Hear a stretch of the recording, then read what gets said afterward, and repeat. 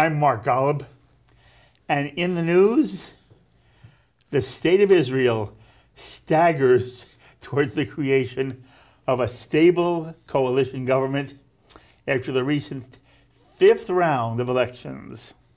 And once again, Benjamin Netanyahu will be tasked with putting together and heading the new coalition government.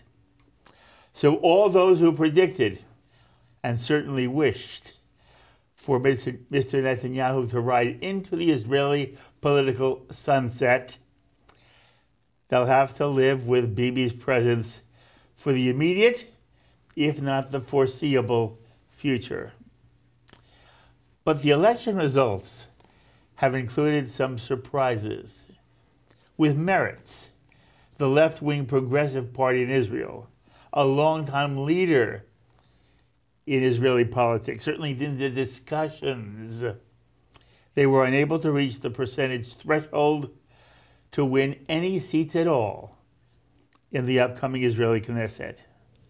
So lo and behold, Meretz is gone for the time being, which reflects something about Israeli attitudes regarding the Israeli-Palestinian peace process. Netanyahu's Likud party won 32 seats in this election, up 3 from the prior election, while sitting Israeli Prime Minister Yair Lapid saw his party, Yesh Atid, which means there is a future. Yesh Atid won 24 seats, 7 more seats than in the last election. But clearly, Netanyahu's 32 seats puts him in a position to form and lead the new coalition government.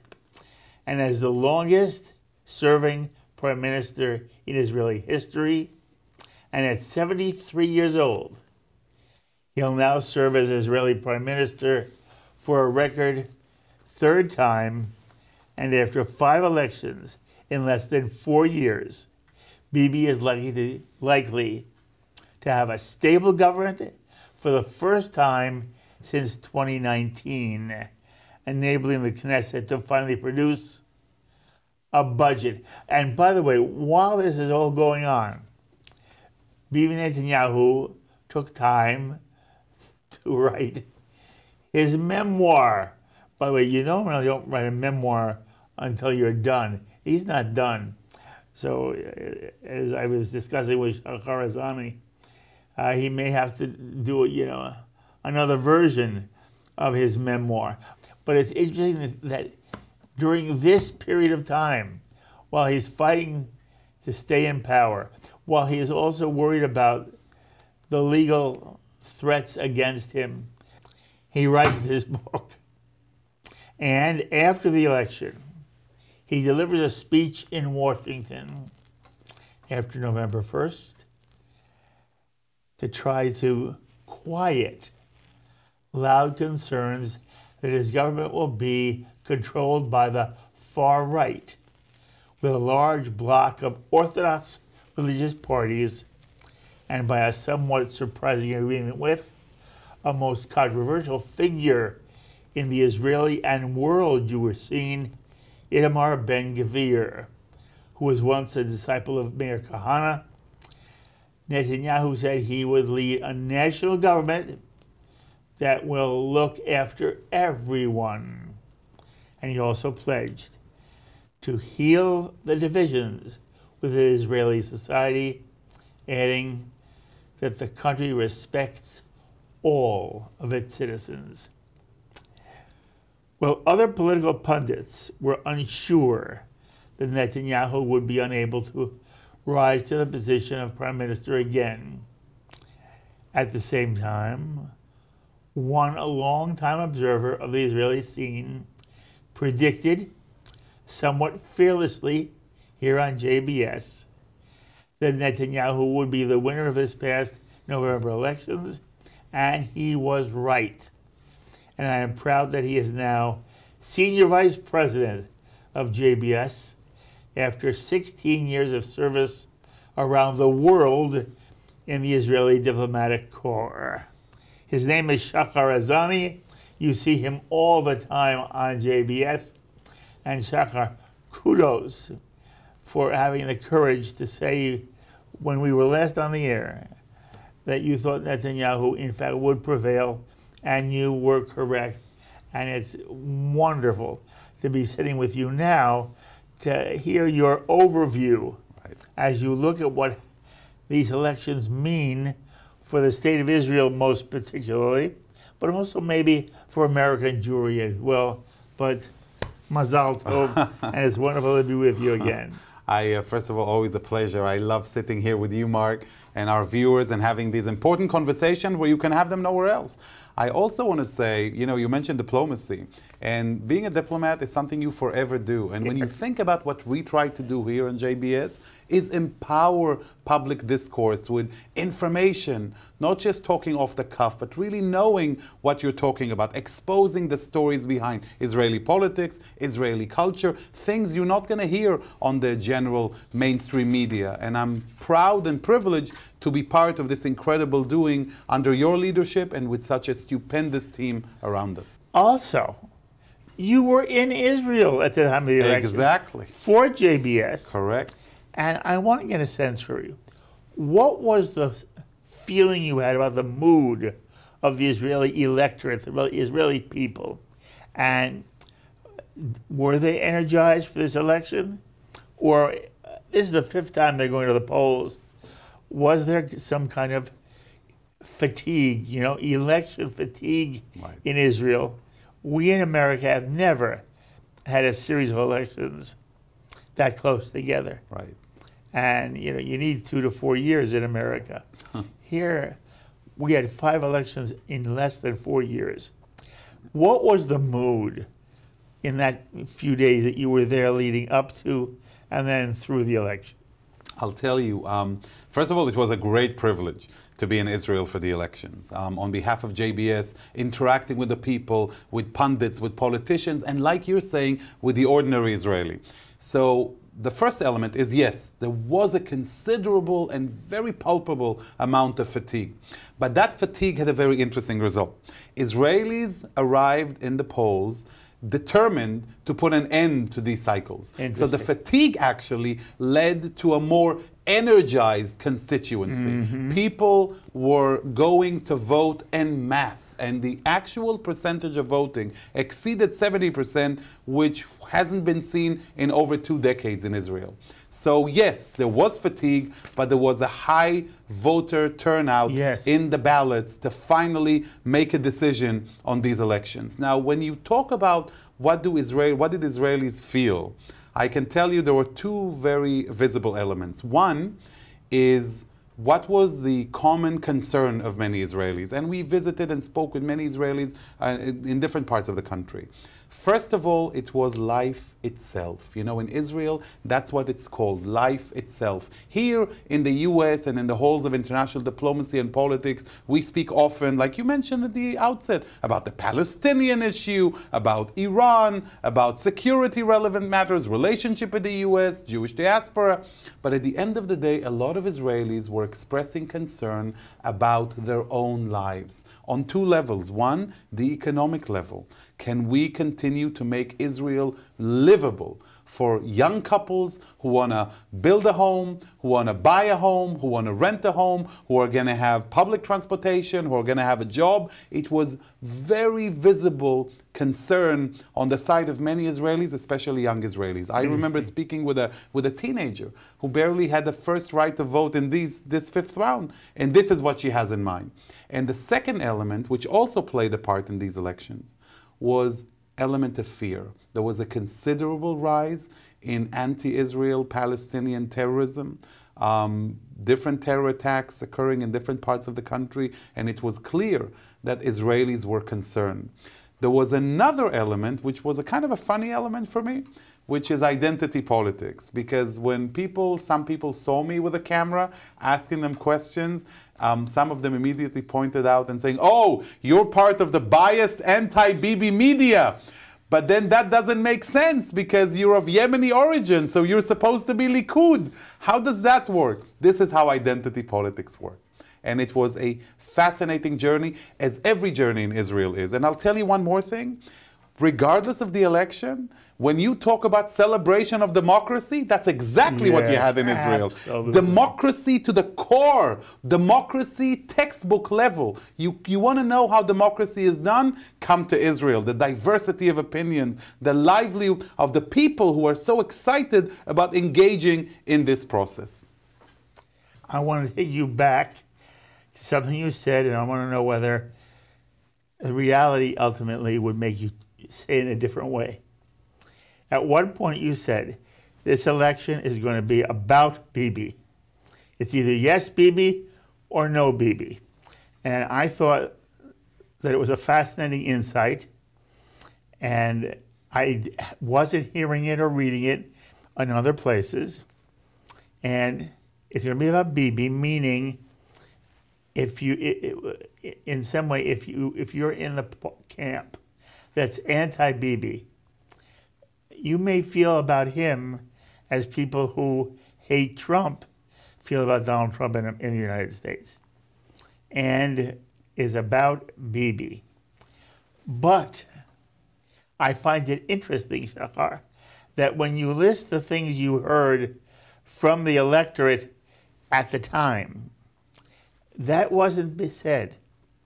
And it seems to me that even for young people, Bibi was not their savior. Right. How do the young generation feel about Bibi? Do you think that they voted for him as well? And that part of the reason why he is going to have another term is the young people? I'll tell you. So first of all, the concern that I expressed on behalf of Israelis is a concern that comes up a lot. So it's kind of like the perpetual issue that troubles a lot of Israelis more and more in the course of the last elections. And I'm not saying last, I'm talking 15 years, 20 years. Make no mistake though, the overarching issue in these elections, the fifth round, was Bibi. Because what happened now here, imagine a scenario where Benjamin Netanyahu would announce that he is stepping off the political stage, that he has written his book and he's good to go on a speaking tour of the Western world about his experience as a leader and a prime minister. Then you wouldn't have an issue, because the problem of the anti-Netanyahu bloc was exactly that, Netanyahu. Because when you think about the political orientation, ever since the collapse of the Oslo process and Palestinian rejectionism, the majority of the public is center-right when it comes to those issues. In Israel. In Israel. Absolutely. And you can find in the Knesset over 80 members of Knesset who are more aligned with the right. So establishing a government without Netanyahu would have been much easier. So in many ways, this has been the battle of Bibi. And those who were opposing Netanyahu were hoping that he's not going to get the majority. They weren't thinking of necessarily winning. They were hoping that he wasn't going to get a majority, and then there was a chance that he might be toppled from within and asked to be replaced by another Likud leader. And they were unsuccessful. Why were they unsuccessful? First of all, like we mentioned before when we spoke, before the elections, a major element, we're talking about an MIT graduate, a major element of understanding Israeli election is its machination. Mm-hmm. You have to understand the inner screws and bolts of how this machine works with the numbers. Netanyahu even makes a reference to it in his book when he's talking about his first steps in Israeli politics, when he came back from serving as an ambassador to the United Nations. And there was a system called the teams of seven. Of course, trust Israeli politics to make nothing easy. So within those seventh teams that he had the primaries of Likud, he wanted to achieve number 5 in the first team of 7. And he's mentioning that his path to achieving this was using elements of game theory. So he's thinking game theory when it comes to Israeli politics, and he's using the same kind of almost physical understanding of Israeli politics in this election, when he fortified his bloc, when he created, out of fragments of votes, technical blocks. So, for instance, we were mentioning the ultra-right. He took all of those votes of the ultra-right, which include 3 factions, Noam, religious Zionism and Jewish power of Itamar Ben-Gvir, and instead of allowing them to run separately, thus losing potential votes by not passing the electoral threshold, he created a technical bloc. And he said, you're all going to run together. He literally butt their heads against each other, brought them home to Caesarea to sit by the pool, and said, you're not leaving until we sign this. And once they establish a technical bloc, it means the three of them are running together, so that the test of the electoral threshold is easily passed, because one of them had this, the other one had that, so together they'll pass. Once that's done, lo and behold, unsurprisingly, they announce they're separating. So once they pass the threshold, they come into the Knesset, and now they shake hands and say, we love each other, but we're going to act separately and negotiate separately with Netanyahu on the establishment of the new coalition government, and so they did. So now that party that won 14 seats, the technical bloc, is now divided into three factions composed of a faction of 1, a faction of 6, and a faction of 7, each negotiating separately. So Netanyahu understood that. The problem with the anti-Netanyahu bloc is that they did not. And you had people running in that bloc who did not pass the electoral threshold, not just Meretz. You had somebody like a lone member of Knesset by the name of Eli Avidar, who used to be part of Lieberman's Israel is Our Home, Israel Beitenu, who then decided that he has his own constituency, parted ways with Lieberman during the term in the Knesset, behaved like he's a faction of one, and said, I have my own party, and I'm going to run on my own, and I'm going to win. So he took, whatever votes he took that didn't pass the threshold. Votes which don't pass the threshold end up in the dustbin, or actually, in the way of calculation, like we explained before, may end up helping Netanyahu by not being counted. So what happened as a result, like you mentioned so wisely, was that Meretz didn't pass the threshold. And I want to say something about that, because Meretz didn't pass the electoral threshold by, get this, 3,000 votes. In Israel, you have 6,800,000 eligible voters. Meretz was lacking 3,000 votes to pass the threshold. What does passing the threshold mean? It's the difference between, Mark, 0 and 4. 0 and 4, 3,000 votes. Netanyahu, like you said, has 64 seats in the Knesset. 3,000 votes may have made it 60.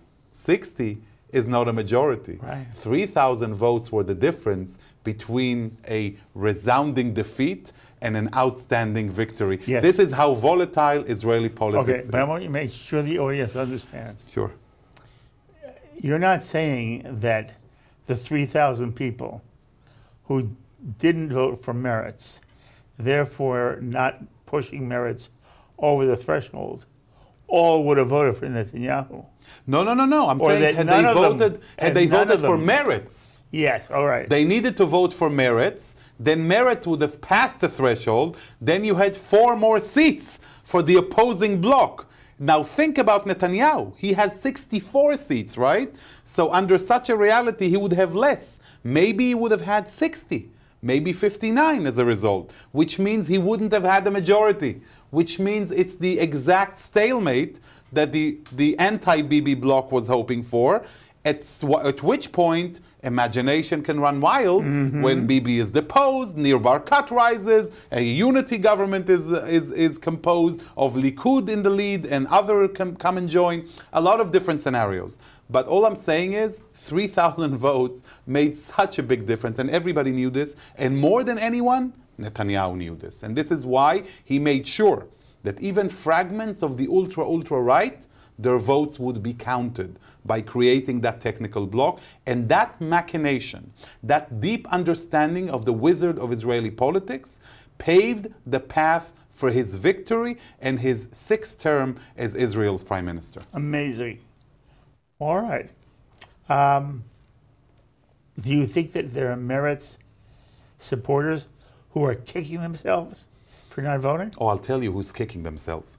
The head of the Labour Party, Merav Michaeli, different elements in the Israeli political system, mainly of the anti-Netanyahu bloc, implored her.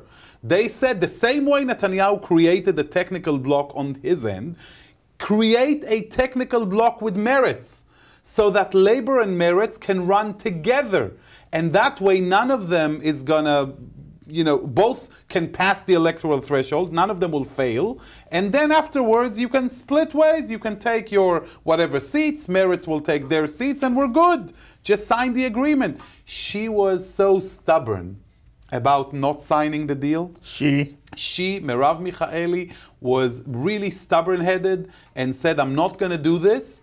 And as a result, it is what it is, and fingers were definitely pointed in her direction for her failure in doing so, and it is what it is. It's so interesting because none of this is understood in general by American Jews. Right. That ultimately a political concept where you convince parties to merge, and by doing that, the total vote will put them over the threshold. And more than that even, people look at this and think, Netanyahu gained a great victory. Oh, he convinced all of Israel. But when you look at the numbers, Mark, the numbers are roughly the same as in the last 4 rounds. There wasn't a big difference. The Netanyahu bloc won by a few 100,000 votes, somewhere there. But it wasn't a significant difference that meant a landslide victory for Netanyahu. The only main thing that made a difference was the alignment of your pawns on the field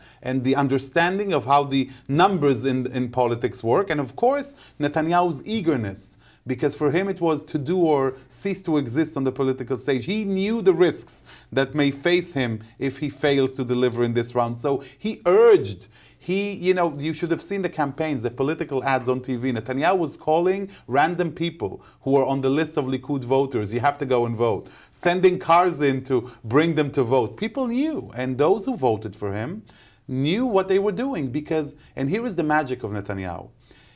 We talked about identity politics, and unfortunately, one of the things I noticed, and to me it's a great risk within Israeli society, is the societal fraction and fragmentation to different groups in the population that fight each other. And the conversation, Mark, went back to let's talk about Ashkenazi and Sephardi. Let's talk about white and black. Let's talk about who has more rights and who has less rights. Let's talk about racism. And a large group of Mizrahi Jews see Netanyahu as their authentic representative against the elite. Now, allow me to remind you, Netanyahu Benjamin, the brother of Yoni Netanyahu, the famed hero of the Entebbe raid, the son of Professor Ben Zion Netanyahu of Rechavia, a global scholar and the secretary for Jabotinsky. You're talking about that Netanyahu, right?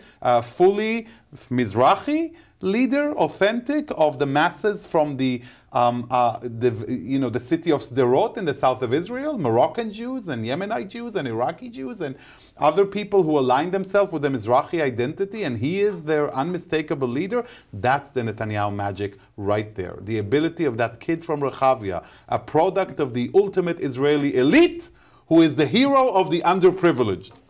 Amazing. He is not Menachem Begin. No, he's not Menachem Begin. Because Begin did represent them.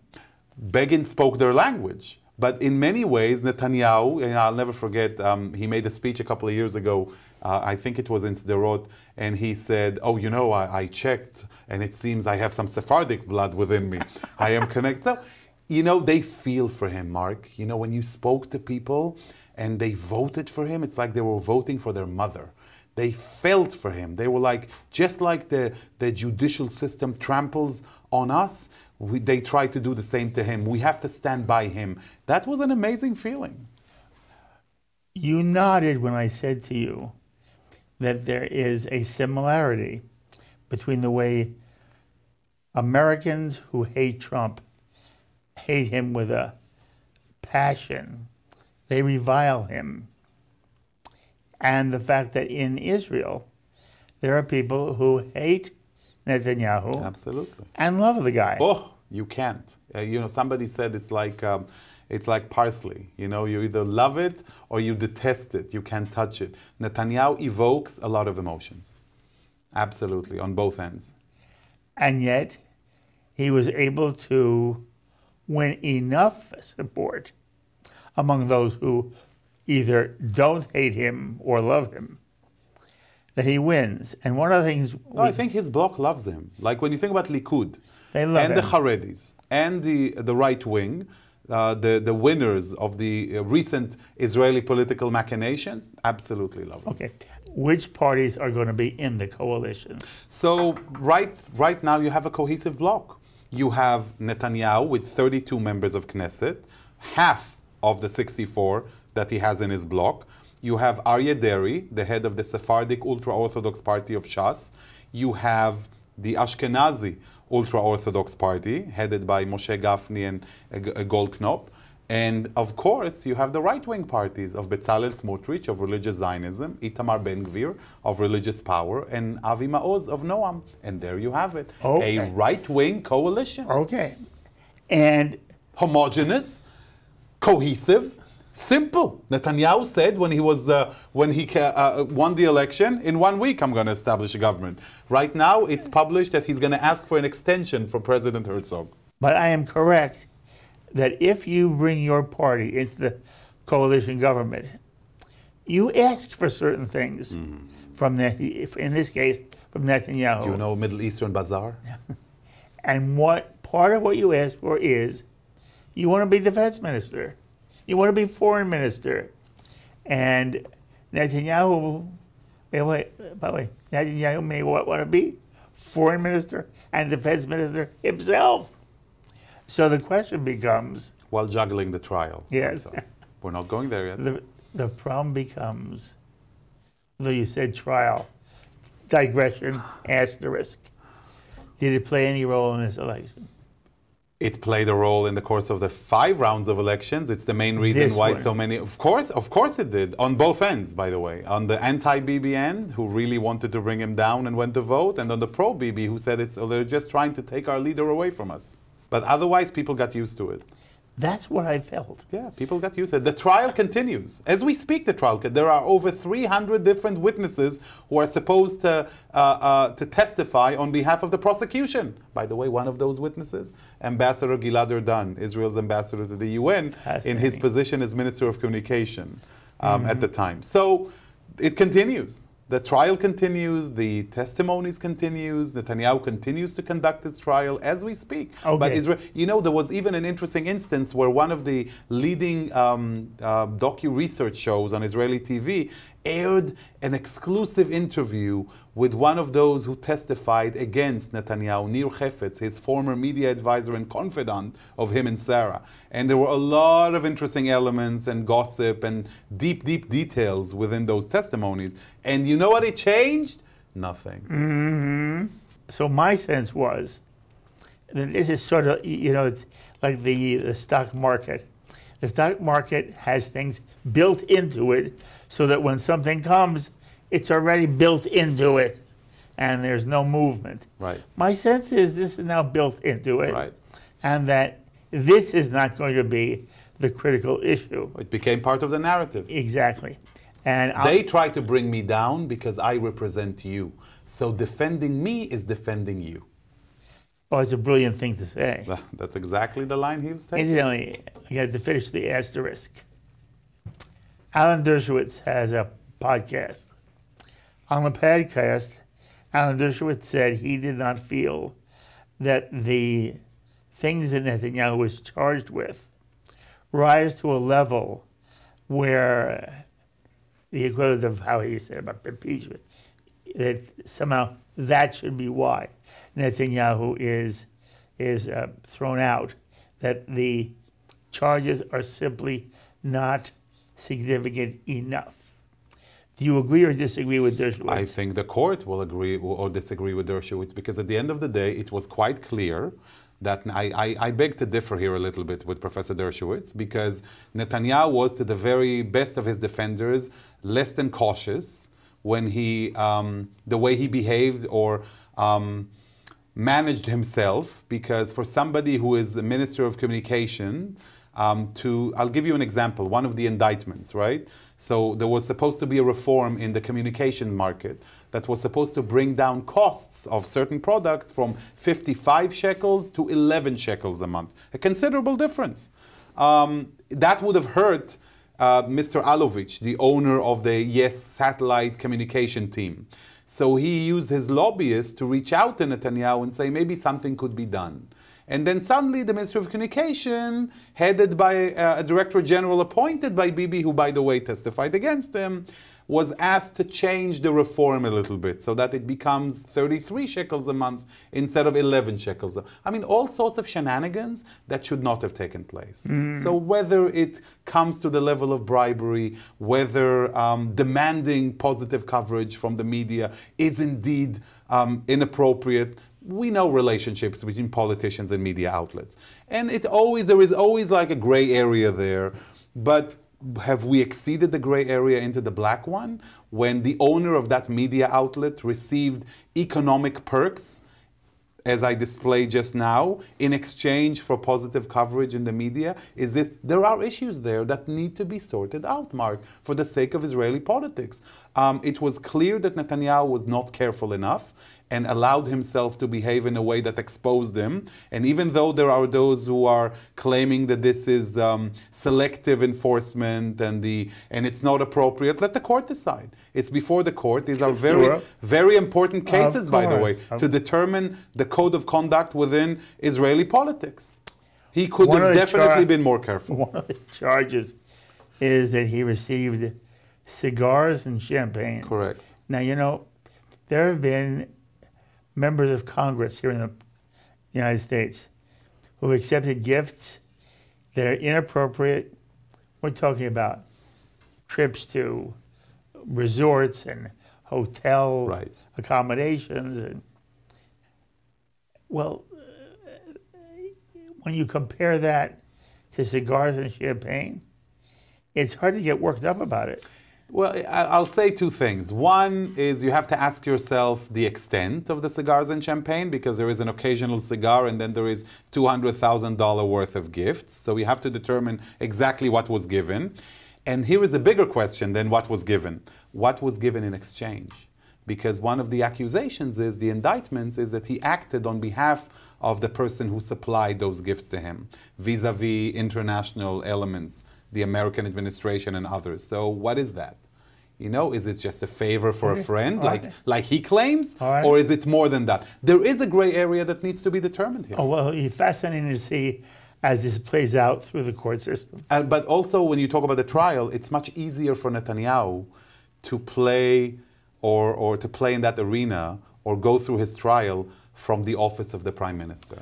But it was said that one of the reasons why his becoming prime minister again was so important to him was that he would be able to, in some way, block the investigation. No, I'll tell you. First of all, no. There is no way he can block anything, like knowingly block. This is, Israel, like I told you, is a celebrated democracy. When people criticize Israel, I always tell them you should come to Israel. We're harsher critics than what you'll ever be. So anybody who accuses Israel, or by the way, Netanyahu, of being a tyrant, there is nothing more ridiculous than that. Because even within the Israeli political system, Mark, and this is something so many people forget, the Likud is one of the only democratic parties. I mean, the voters of Likud elect internally their representative to the Knesset, and who's going to head the movement? Yair Atid, Yesh Atid by Yair Lapid, he's the one who's picking his list. Avigdor Lieberman, he's the one who's picking his list. Benny Gantz, he's the one who's picking his list. They don't have primaries within their parties. Likud does have. So that's, pardon my French, it's a shameless, ridiculous accusation. At the same time, even though Israel, is a democracy and he can't do anything to officially block anything, the fact that that the trial is conducted from the office of the prime minister means that there is a certain consideration that the system gives to the defendant. That means that when one of the top issues mentioned, by the way, by all members of the incoming coalition is the dire need of reform in the Israeli judicial system. So the defendant is going to be at the helm of passing legislation pertaining to reform in the Israeli judicial system. So I'm asking you this. he had no gun has been shot, but the gun has been placed on the table, right? The pistol is there. Now I need to make a decision about reforms in the way we choose our judges or certain conducts of the Israeli Supreme Court. Now the same judges are supposed to make a decision in my case. So he's not blocking anything, but I think it would be naive to assume that none of it is going through their minds. That doesn't seem to matter enough. To whom? To those who love him. Oh, for sure not. Absolutely. Those who, I'll tell the, even the discussion about reforms needed in the judicial system go beyond Netanyahu. I mean, there is a long-standing debate about Israel's constitution. We don't have a written one, but we have basic laws. Are they enough to constitute a constitution? Are they enough for the Supreme Court to abolish laws made by the Knesset, by the elected officials? So there is this checks and balances battle that continues to this very day. I'll tell you one more thing, Mark, and that also goes back to the way people voted. Israelis, to a degree, were outraged by the easy sentences given to perpetrators of different offenses by the Israeli courts.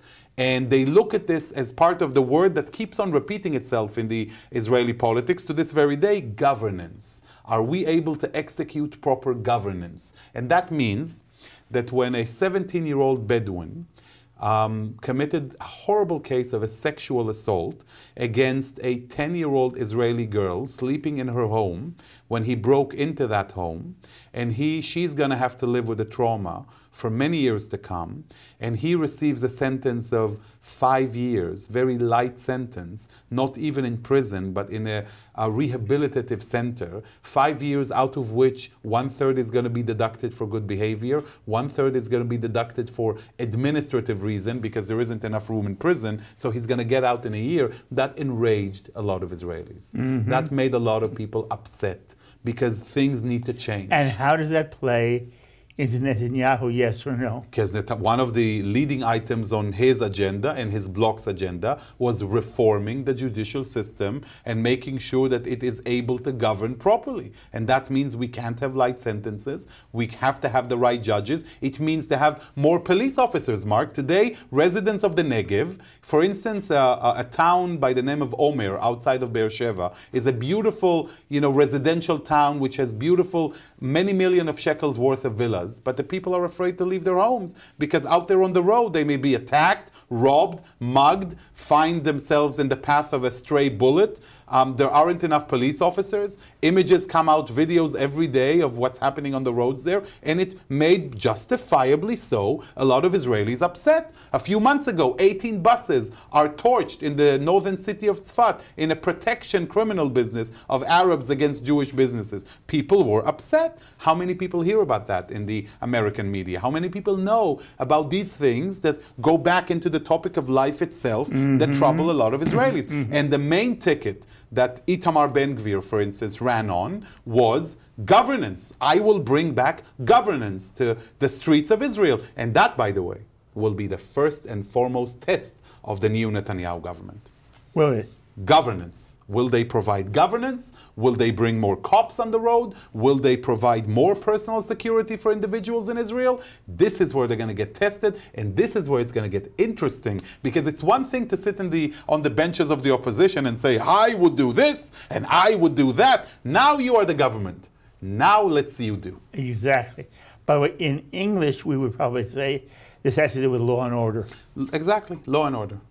Precisely. And in Israel, it's governance. But you're talking about law and order, yes, which at the moment is a big issue here in the United States as well. But it's interesting for us to know, and this is because there has sadly been a spike of attacks against Israeli Jews by Palestinian Arabs. By Palestinian Israelis. And Arabs and crime, not just terror on a national level, but also crime. The crime of agricultural theft that is happening every day. Terrible things. I just want to mention one more thing about the balance. 64-member coalition, hopefully. At some point he's going to be able to do it. 32 of whom are Likud, and the other 32 are the Haredis and the ultra-right. But for the first time in Netanyahu's history, up to now, when you look into his past governments, you always had somebody to the left of him. Tzipi Livni, Moshe Kahlon, Ehud Barak, an attempt to create a government with Bougie Herzog at the time when he was heading the Labour Party. And Netanyahu was kind of like playing the balance between the more right-wing factors to the more center-right left to the international community. In this case, Mark, Netanyahu is the liberal in his government. He is the only one standing to the left of the ultra-right wing. That's going to be a very interesting position for him as prime minister. And no one discusses it from that perspective. No, it's that he's the liberal. He is the liberal. He is the moderate in a government of extremists. Fascinating. It's going to be interesting to see how he's going to balance it vis-a-vis the others. All right. I asked you a moment ago about what is the coalition going to be, and you gave it to us. And then I said to you, am I not correct that if you join the coalition, you ask for certain things, right? And very often ministerial positions. And for those in America who are concerned about Israel moving to the right, on the one hand, it is only reflecting the Israeli people. Are you complaining about democracy? Yeah. That's the vote of the people. Exactly. Respect Israeli democracy. Yes. This is where Israel, by the way, not even with this election, because like I said before, when you look into the composition of the Israeli parliament, you see that there is a clear majority to the center right. Over 80 members of Knesset who represent that public opinion. So ease your mind, if you respect the Israeli electorate, that's exactly where it is. All right, so here's what Thomas Friedman wrote as his open, basically, and I want to hear what you have to say. It's interesting that this was published in the New York Times as a op-ed in which Friedman predicts that this election marks the end of Israel as we know it. Thomas Friedman wrote, "A rowdy alliance of ultra-Orthodox leaders and ultra-nationalist politicians, including some outright racist, anti-Arab, Jewish extremists, once deemed completely outside the norms and boundaries of Israeli politics." He's talking about Ben Gvir. "As it is virtually impossible for Netanyahu to build a majority coalition without the support of these extremists. Some of them are almost certain to be cabinet ministers in the next Israeli government." And then Friedman writes, "As that previously unthinkable reality takes hold, a fundamental question will royal synagogues in America and across the globe, quote, do I support this Israel or not support it? It will haunt pro-Israel students on college campuses. It will challenge Arab allies of Israel in the Abraham Accords, who just wanted to trade with Israel and never signed up for defending the government that there is an anti-Israeli Arab. It will stress those U.S. diplomats who have reflexively defended Israel as a Jewish democracy that shares America's values. And it will send friends of Israel in Congress fleeing from any reporter asking if America should continue sending billions of dollars in aid to such a religious, extremist-inspired government. Now that's a lot to respond to in one moment, so you don't have to. I just want gut reaction to what Thomas Friedman has written. Is there any truth in what he writes?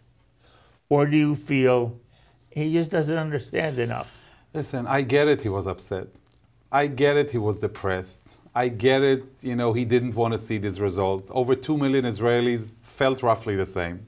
And we can all sit here and write down scripts of gloom and doom, but it's always great to take a moment, take a sip, breathe in, and tell yourself some undeniable, inalienable truth about the State of Israel. First of all, those who oppose Israel on the international stage and on college campuses do not make a difference whether it's Itamar Ben-Gvir, Tamar Bat-Gvir, Benjamin Ben Netanyahu, or Shimshon Avraham.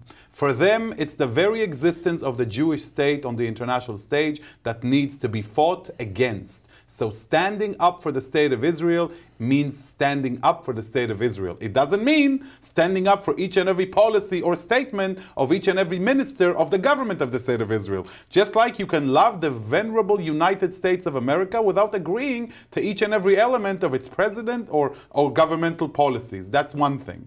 The second thing is, similar statements were heard about the late Menachem Begin before he assumed position, about thoughts about Ariel Sharon, and we all know which direction these guys headed in when it comes to peace with Egypt or the removal of Israeli presence in Gaza and northern Samaria. So judge a government at least by its deeds and not by its purported words. There is a saying in Hebrew that says, Dvarim sheroim misham lo roim mikan. Things that you see there, you see completely different here. So suddenly, Itamar Ben-Gvir or others are no longer rowdy opposition leaders, but now they're holding the steering wheel. They're at the helm of Israel's leadership of governing the army and the police. Now judge them by what they do, not by what they say, and we should all wish them the best of luck and success, even if we disagree with their politics. Heads of Israel's opposition said, the incoming opposition, the coalition of change, they said, this is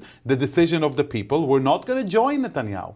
We're going to let him run his government and his coalition the way he finds fit. And we wish them all the best. We don't agree with them one iota, and we're going to fight with them from the opposition. But this was the choice of the Israeli people. Respect it. So getting into these moods of now the world is changed before it's even changed, before anything happened, is a bit premature. I would also tell you something on a personal note.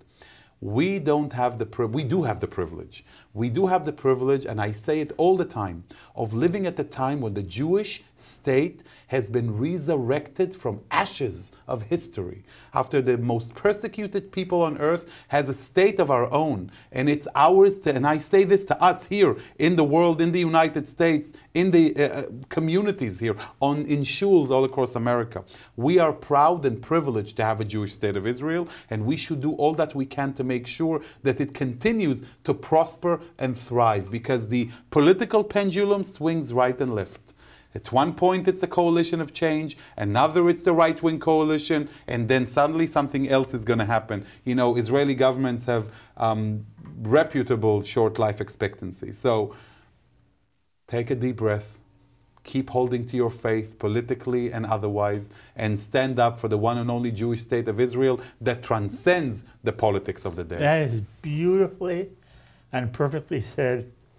It's interesting. I don't know whether in this particular instance I am more angered than you are. And maybe it's because Friedman comes out of the liberal Jewish community, for whom he is sometimes like the ultimate voice, and especially now as it relates to the Middle East, given his history. But it infuriates me when I read somebody say something like, should we continue to support Israel or not? And will synagogues in some way be made so uncomfortable by this government that they will stop supporting the state of Israel? By the way, the answer for this, Mark, exactly like you're saying, is not disengagement, but over-engagement. You care about what's happening in Israel. You care about the state of Israel. You object certain policies. Engage with Israel, with Israelis to promote your views. Don't disengage. Oh, I agree 100%. I don't know how realistic it is, but I agree in concept. But my own feeling is that the state of Israel is, and you and I have said this already on this program, a democracy. And in a fair, election, a certain kind of political position was elected, both to run the government and the way the system works, to be part of the government. And I like that fact that you said, let's see what they do, because so often there is criticism of government before they do anything. And it turns out Before there is even a government, Mark. that they do very different things than expected. I don't ever want to hear a Jew say, I don't know if I should support the state of Israel because I don't like a policy. And you don't like a policy? Write about it. You can protest it. And you can say this is not something I would do or approve of. Join so many Israelis But that who do it. hasn't, exactly, by the way, you'll become part of a large, if it's a minority, it's a large minority. Even in Israel, you Exactly heard people right. echoing the same sentiment. And so we, as American Jews, we're not supporting it. People, Shachar, don't get it all the time. We're not supporting an idea as important as the idea of Israel is. We are supporting our family. You have family living in Israel. It is conceivable that in the future you will again live in Israel For sure. with your wife and beautiful children. And if we support Israel, it's not Israel we're supporting, it's Shachar and his wife and his children. It's our people. And his mother and our people. It's our family. It's our family. And Israelis have the right to politically choose any government they do, and more. Israelis have as much right as we do to be wrong and to live with it and to correct it. Exactly. And so Exactly. By the way, you're talking about elections of extremists. The Israeli political system legitimized an Arab party by the name of Balad. You can Google it, B-A-L-A-D. A party that does not believe in the state of Israel, that believes in Israel not having a Jewish state, in a state of all of its citizens, that outrightly supported despicable terrorists like Samir Kuntar, who killed a young Israeli girl as an act of terror and was supported by Hezbollah before he was taken out again by Israel. So you're talking about a party that believes in the annihilation of Israel, that was part of the Israeli Knesset. And that's Israeli democracy. With all due respect, when you point the finger at one end of the supposed extremism, be as comfortable enough to point in the other direction. By the way, be proud. By the way, Balad did not pass the threshold. That was also part of the reason why Netanyahu's bloc got more votes, because they also parted ways with a joint Arab list, and they lost, and they didn't even pass the threshold, and they're not part of the Knesset, and I'm happy for it. Yes, and there is no Arab party part of the coalition. No, the coalition, no, but that's another episode, Mark, for Arab-Israeli politics, because right now you have the two Arab parties, whatever was left of the joint Arab list and Mansour Abbas's united Arab list. Abbas won. He had 4 seats in the last coalition. Now he's not going to be part of a coalition, but he won 5 seats. And he's a very interesting character in Israeli politics. And I think the people who hate him the most are the Arab politicians on the other side, who believed, like Ahmed Tibi and Ayman Oda, who for ages believed that they shouldn't be part of any ruling coalition, they should always be the opposition, and they should always voice the Palestinian concern. Abbas presented a different approach, and in many ways he won. And maybe at some other point I'll tell you why it was basically that Arab feud that brought Netanyahu back to power. That's fascinating. You predicted that, by the way. Is Gavir as bad as they make him out to be? Remains to be seen, right? Gavir, No. he was blamed. No, yeah, he was. we both know how he supported the Koch. Wait, but wait. There are 2 elements here. There are elements of his past, which is quite despicable, supporting Baruch Goldstein and the attack on the Arabs in the mosque in Hebron, and then having his picture on the wall and supporting Kach. But he renounced all of that.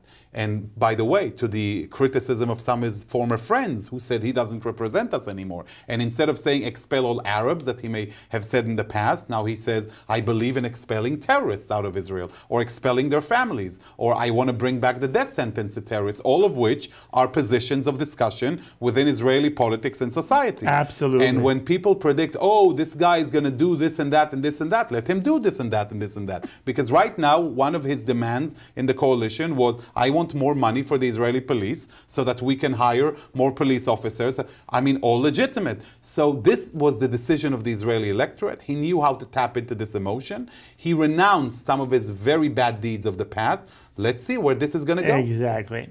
And if an Israeli settler experiences a terrorist attack on his family or on his community, and he goes out and tries to find the people who may have killed a child, blown up a cafeteria, does that make that settler a Jewish terrorist? At the end of the day, and by the way, that was even said by Ben Gvir himself, and you don't have to be a supporter, just look at the facts. Anybody who commits an act of violence or terror will be judged accordingly to their crime, even though he does differentiate in his position between nationally motivated acts of terror and regular crime. For he sees that nationally